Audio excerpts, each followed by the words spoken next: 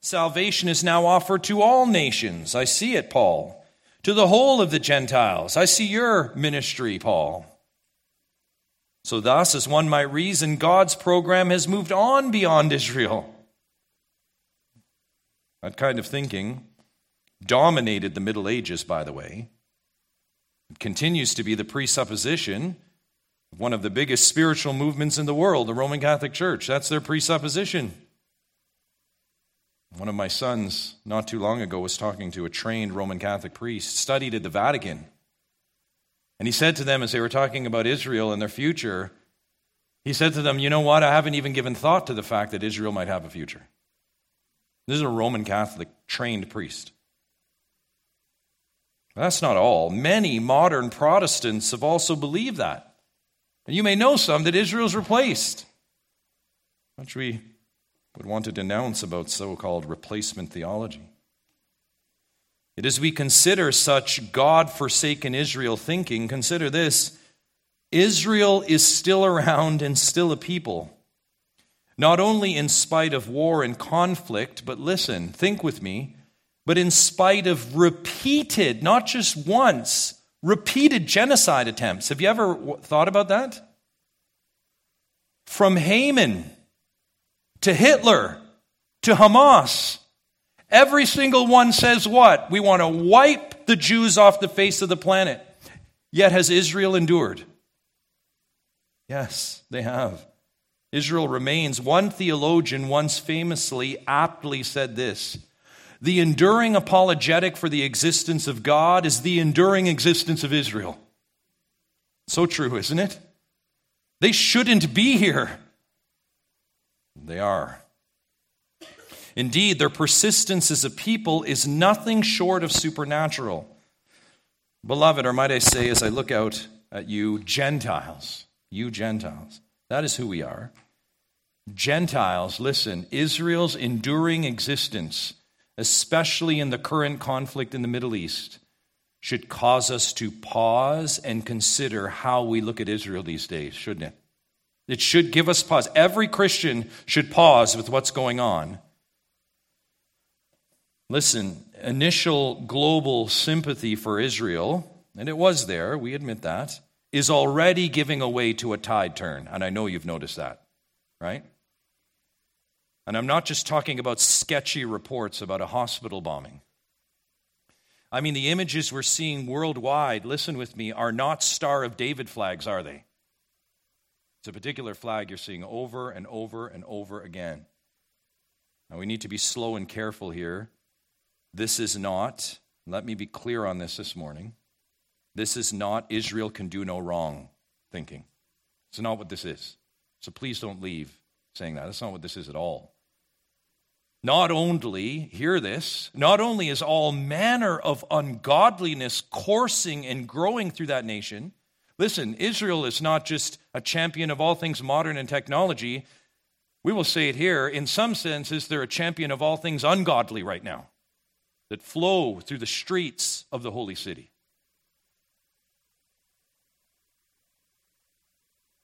As mentioned already, they're a nation in rebellion, a nation rejecting their king.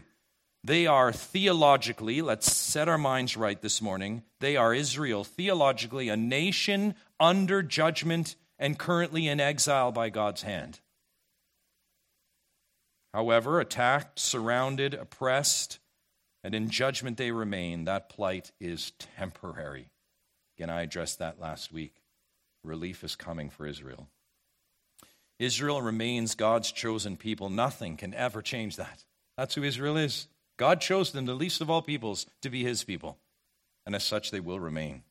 And to be chosen by God means to never be forsaken by God, ever. That's what it means to be chosen by God. It means he will never leave you or forsake you.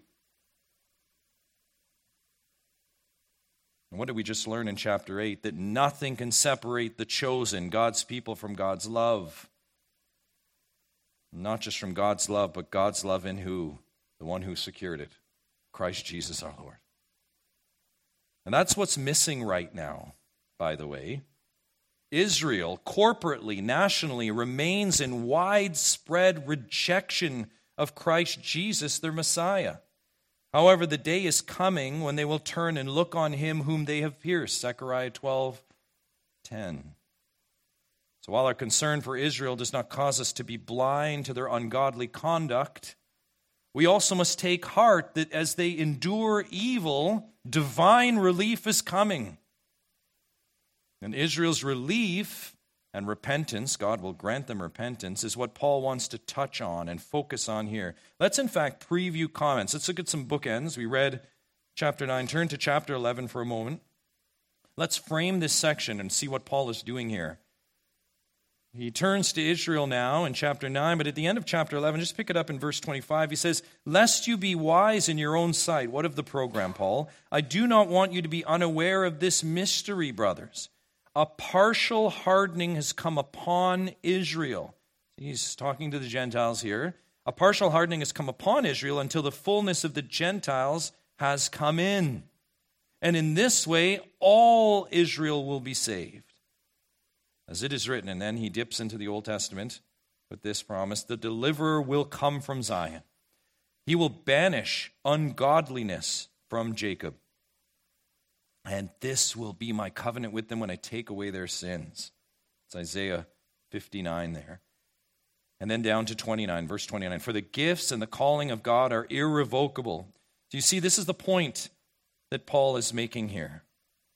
The gifts and calling of God are indeed irrevocable. And the apostle's point is this: the Gentile program right now does not take away from Israel's program originally or finally. And we need to be clear on this, especially with what's going on in the Middle East. Whatever Israel's enduring, and however grand us Gentiles, Christians, right, are benefiting, right, from this program right now, the fact that the gospel is going to the Gentiles for the purpose of spurning the Jews to repent, whatever we can say about these things, we never lose sight of the fact. The program of Israel is not yet complete. It's not done. He hasn't cast them aside. It's not yet complete. So while God's people might be unfaithful, God himself is not. So our wrestling here then, Westmount, is that as humans, we have no category for faithfulness. Is that not true? We don't have a category for faithfulness. If we're being honest with our hearts, we are so naturally, habitually, and regularly unfaithful, aren't we? That's who we are. We're an unfaithful people. So we don't have a grid in which to think this through at times. But listen, God does, because it's who he is. Yahweh's not done with Israel then. Their future is certain. And God's enduring faithfulness, God's word is not failing, listen, is the point of chapter 9, chapter 10, and chapter 11. In fact, if you were just to look at it in scan, this section, look at chapters 9, 10, and 11. These are just things that are fascinating, that prove a point. Did you know that almost a third of the entirety of Paul's references to the Old Testament happen in these three chapters? It's pretty significant, isn't it? That's in the whole corpus of Paul's writings. Almost 1/3 right here in these three chapters. You say, wow, he's got Old Testament on his mind. Yes, he does. And the failure or success of the Old Testament is exactly what's on his mind. Romans 9, verse 6. In other words, the Old Testament is not just a support for Israel's future. Listen, beloved, it's the basis of it. The Old Testament is the basis of Israel's future. Brethren, let's not miss that then as we embark this morning on these chapters. The central issue of chapters 9 to 11 is not predestination or a proof text for the reformers or even as a treatise on the sovereignty of God. Some of that is here, of course, and it's helpful for those things, but that's not the point. The theme in chapters 9, 10, 11 is this. Look at verse 6 of Romans 9. This is the point. It is not as though the word of God has failed. There it is. On the apostle's mind now is God's faithfulness to his promise and to his people. As the apostle to the Gentiles, that's what Paul is, the apostle to the Gentiles. Paul was very likely critiqued, right, for being anti-Jewish. This comes through in so much his writing, putting his apostleship on defense and so on. But note here, framing this section, his personal identification with his brothers. Let's do one final flyover before we dip into this section. Romans 9:1 again. Listen to the personal identification and anguish with Israel. Romans 9:1, I'm speaking the truth in Christ. I'm not lying. My conscience bears me witness in the Holy Spirit. Chapter 10, verse 1. Brothers, my heart's desire in prayer to God for them, Israel, is that they may be saved. Chapter 11, verse 1. I ask then, as God rejected his people? By no means, for I myself am an Israelite, a descendant of Abraham, a member of the tribe of Benjamin. See that? Paul's pain at Israel's unfaithfulness is woven through this section. Yet what we'll see also, and particularly when we hit the crescendo at the end of chapter 11, will be praise to Israel's faithful God. All here in 9-11. So let's go. Number 1, the pain from unfaithfulness. The pain from unfaithfulness. See this in the first 3 verses.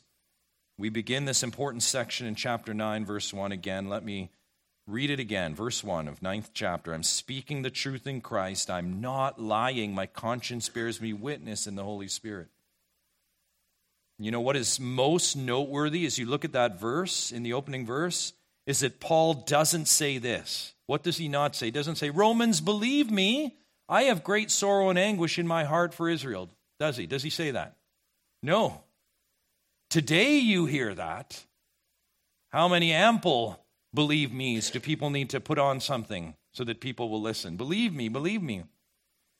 In fact, so often, simply emotional, knee-jerk, ungrounded platitudes. Unbridled emotionalism today. Oh, Israel, you heard it 2 weeks ago. Oh, Israel. Yesterday's Ukrainian flags replaced by stars of David for a time. And of course, those flags were replaced by what? Other flags. And even someone showed me an image this week. Someone, in all of the global hoopla, putting up Italian flags as a mistake. Incredible. It just gives you the thoughtlessness. Just throw up a flag. Kind of looks the same. Because it's all emotion. But of course, all of that's fading now, right? The point is how fickle emotion can be. And by the way, as a side note, how thoughtless activism can be at times. But see here, Paul presents his sorrow and unceasing anguish objectively, spiritually objectively. How? Back to verse 1. I'm speaking the truth, period. No, I'm speaking the truth in Christ. It may be my emotions, the apostle says. It may be my body, Paul says. It may be my ethnicity in this, Paul says. But first and foremost, I'm crying out, I'm speaking the truth in Christ, out of my union with Christ. It is indeed union with Christ through which Paul speaks of his agony for Israel. And this is just so important for any that would want to replace Israel. It's out of that union for Christ his anguish is coming out for Israel. It is Christ in Paul that has a word 3 chapters full of the future of Israel. In other words, this is not only no passing emotional whim, but this is divine truth.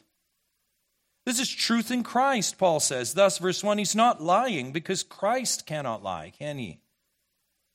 More, with Christ in him and as Christ chosen instrument to the Gentiles, Acts 9, verse 15, Paul says his conscience bears him witness. See in verse 1, in the Holy Spirit. Just so important.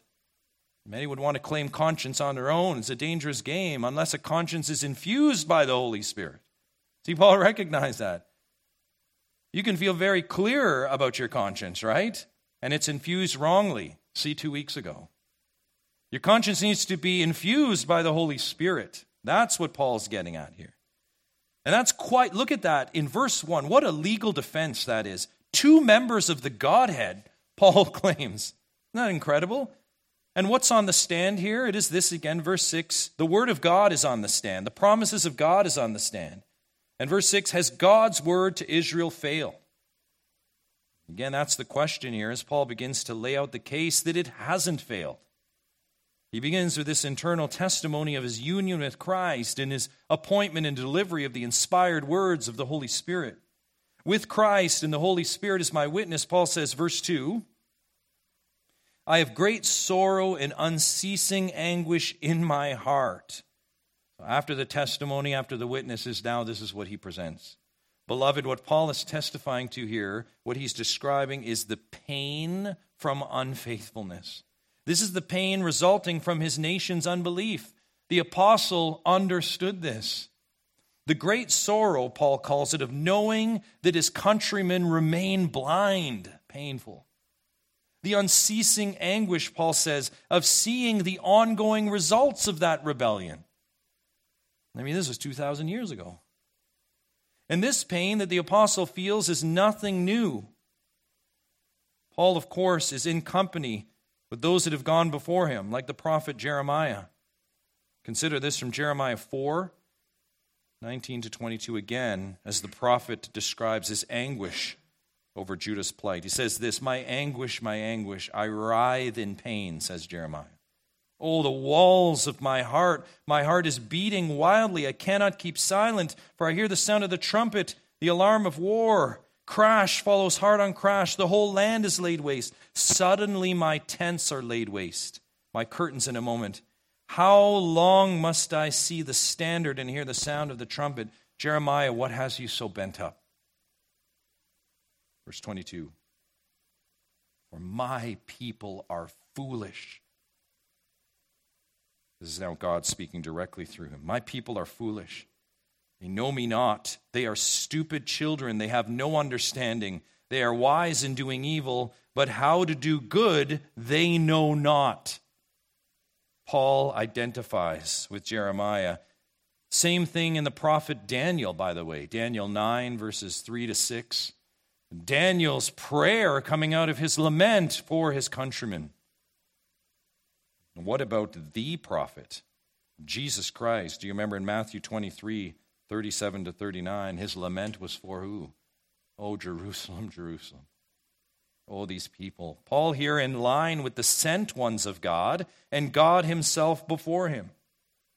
This is excruciating lament for the ongoing fallen, sinful state of God's people. This is lament in the wake of widespread, corporate, national unbelief. And listen, beloved, mark this. Unbelief is always painful. Can we be clear on that this morning? Unbelief, you know it in your own testimonies, is always painful, isn't it?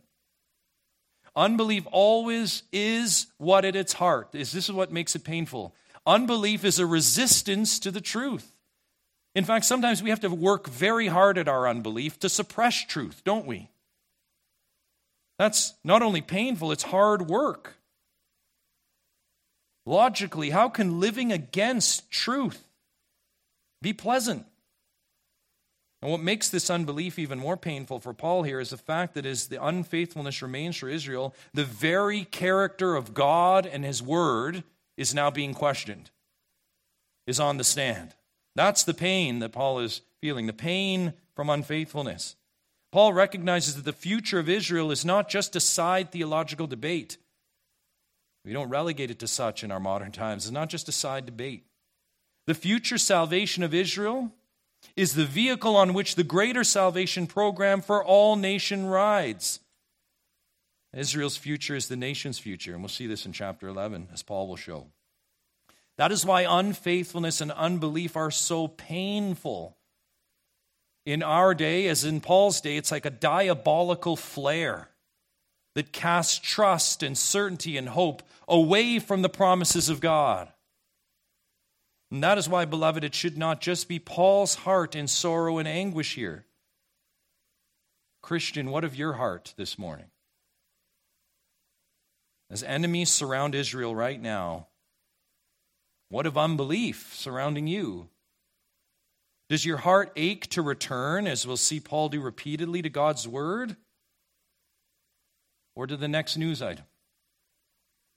Do you seek for comfort the refuge of God's unfailing word and his enduring promises? Do you understand that the future salvation for the nation of Israel is directly tied to the future salvation, the remnant grafted in among the Gentiles?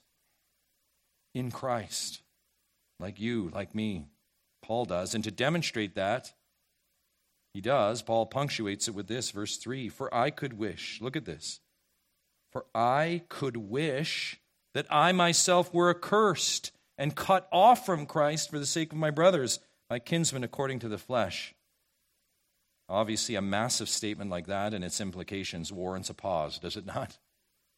That's a major thing. And just take it in for a moment, what Paul is saying there. So let's do that. Let's take it in and be clear on what Paul is saying and why he says it. Number one, who is Paul referring to? Look at it. He says, my brothers. Elsewhere in Romans, Paul will use brothers, and he's referring to Christians. Chapter 1, verse 13. We saw that in chapter 8, verse 12. Here, though, Paul, what he's going to do, he's going to narrow that. He's going to clarify. Grammatically, that's why you see that. He's got the comma, my brothers, comma, my kinsmen according to the flesh. That is here who I'm referring to as brothers. This is ethnic. And who would that be? Israel. He turns. He's got Israel. They are the ones, as Paul is saying now in view. Secondly, Paul says, for their sake, for Israel's sake, he could wish that he were what? Accursed. You see that? The word here is anathema. Some of you know that word, anathema, and you say, that's a strong word, and yes, it is. Anathema means to be set apart, devoted to utter destruction, eternally damned, separated from God. That's it. Paul likely has in mind here, by the way, the penalty in Deuteronomy 13:10. You might know that. The penalty, remember, for the false prophet who attempts to lure an Israelite away from the worship of the true God. And that was the penalty there. Paul says then, in light of that, remember, likely being accused, remember, this is where it's helpful to know, likely being accused, oh, you, Paul, turning from Israel, looking beyond Israel, you're so pro-Gentile, everything's Gentile, Paul. This is, in a way, Paul to say this, listen, you think I'm luring people away from God's true worship through Israel? Is that what you think? Remember John 4, what Jesus said? You think I'm straying from that? Well, if that was the case, then I would wish myself accursed, legally damned, if that's the case, according to the law of God. Paul's point then is that if that was his intent in coming to the Gentiles, only to move the program off Israel and beyond Israel, listen to what Paul says. If that was my point, then I deserve to be cut off. That's what Paul is saying. You look at that and consider with me, Westmount, this is serious. It always is with God, of course, but this needs special mention. How many things in your life, when you think of the character of God, would you say this to? How many things would you say in your life right now, I would rather be cut off from Christ for? How many things would you say that for? More. How many things can you have the guarantee that that wouldn't happen? That's how sure you are of your God and his program. That's what's going on here. Listen, Paul cannot be cut off from Christ, can he? What's Exhibit A? He just taught that in chapter 8, didn't he? Verse 38 and 39. This is the point, as you read it in context. However, grammatically, Paul writes this in such a way as if to say, if I could entertain such a possibility, if one even existed, right, of being cut off, I would. One final comment here. This, as you see here in Paul's expression, this what you see, beloved, is the heartbeat of substitution. You see that? This is substitution. We rightly say penal substitution. And you say, what's that? The doctrine is one in place of a group, but more one penalized for the sake of all. That's what this doctrine is, and it's a precious, important doctrine. And saying this here, Paul stands again, like he did with Jeremiah and Daniel, in a line of God-fearers that understood this. And when God and the very nature of God's program is at stake, there is one, right, who must be willing to take the place of all. Do you remember Exodus? Hopefully it's not gone from your mind, Westmount, yet. Exodus 32:32. Do you remember in the wake of the golden calf? And God is burning wrath against Israel, ready to consume them. Who interceded for Israel? Moses. And he said this, but now, Yahweh, if you will forgive their sin. In other words, like Paul, right? If you will do this thing, if you'll forgive their sin, But if not, please blot me out of your book that you have written. That's the heart of substitution, isn't it? I will take the place of them all so that your character and your program is not violated. That's heavy-duty stuff, isn't it? That's the heartbeat of substitution. So important here.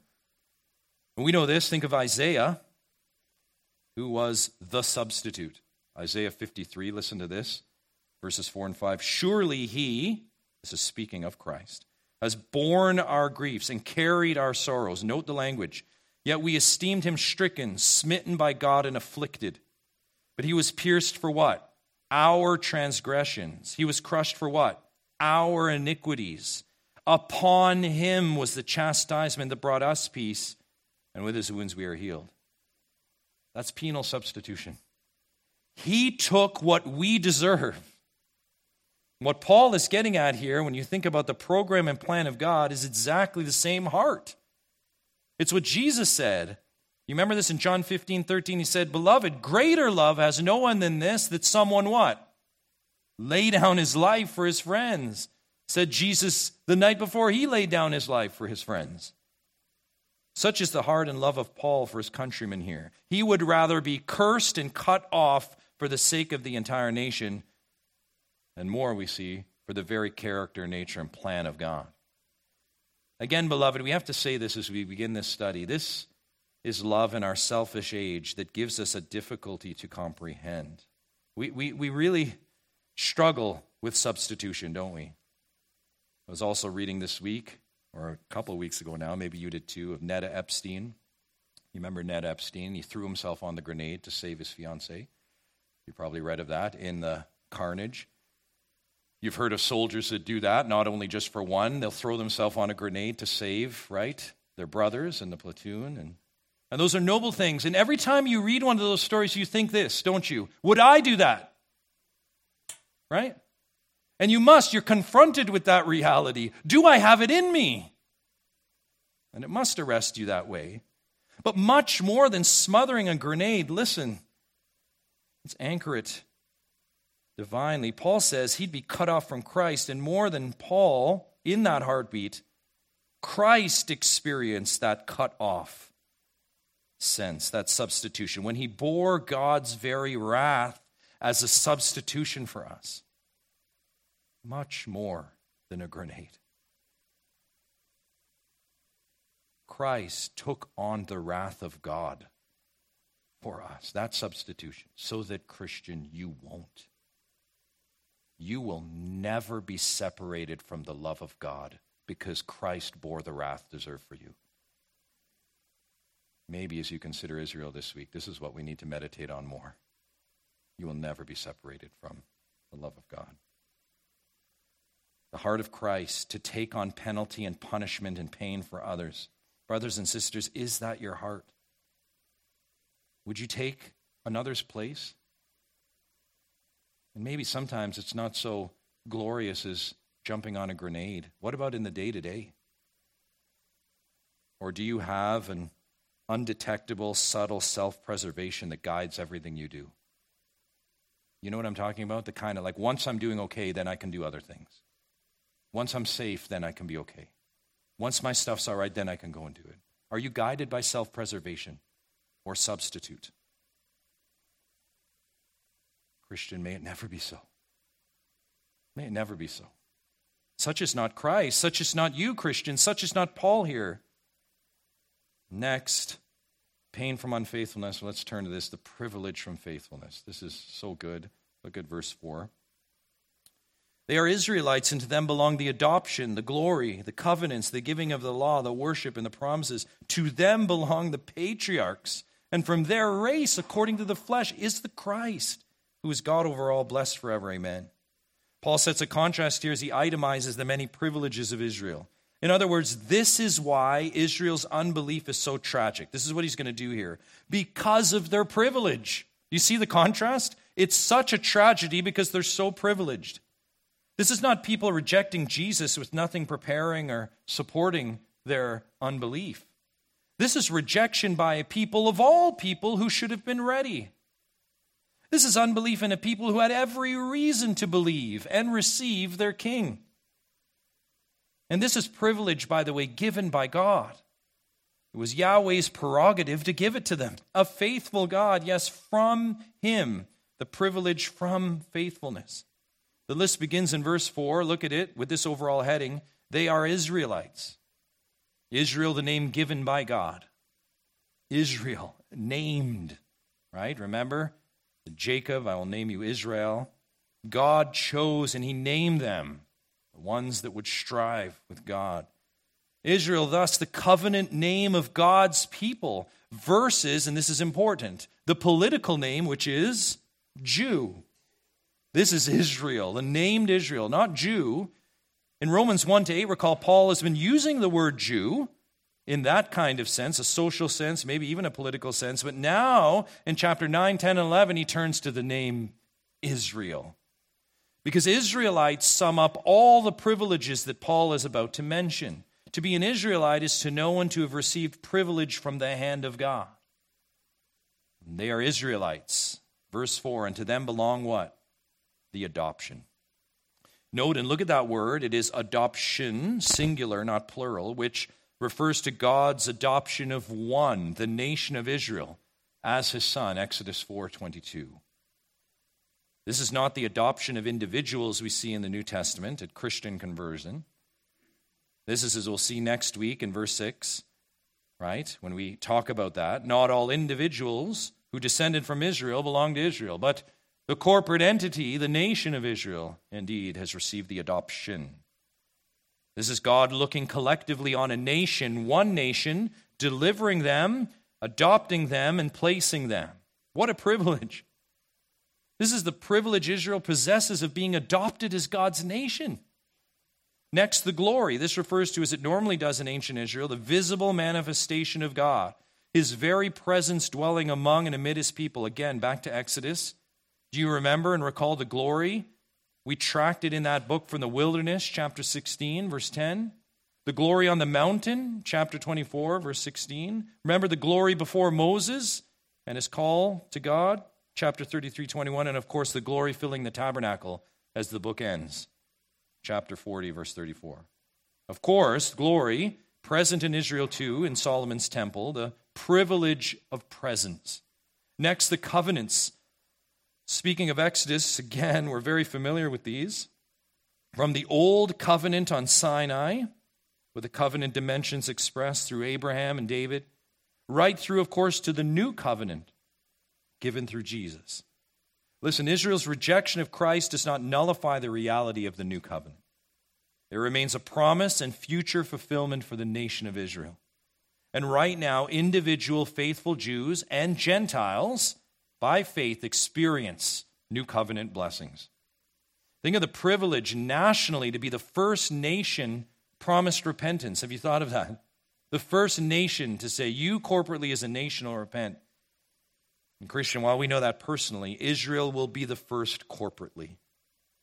Next, the giving of the law. Look at it. Israel was the nation, right?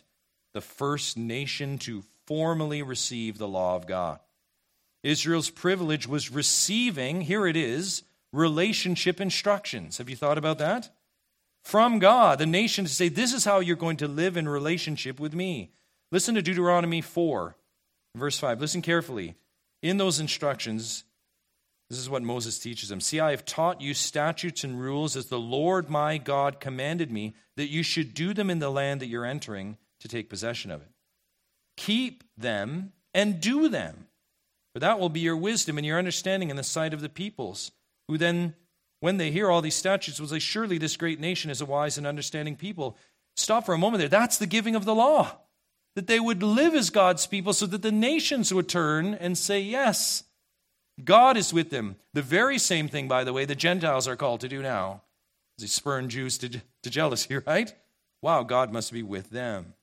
For what great nation is there that has a God so near to it that the Lord our God is to us whenever we call upon him? We could go on.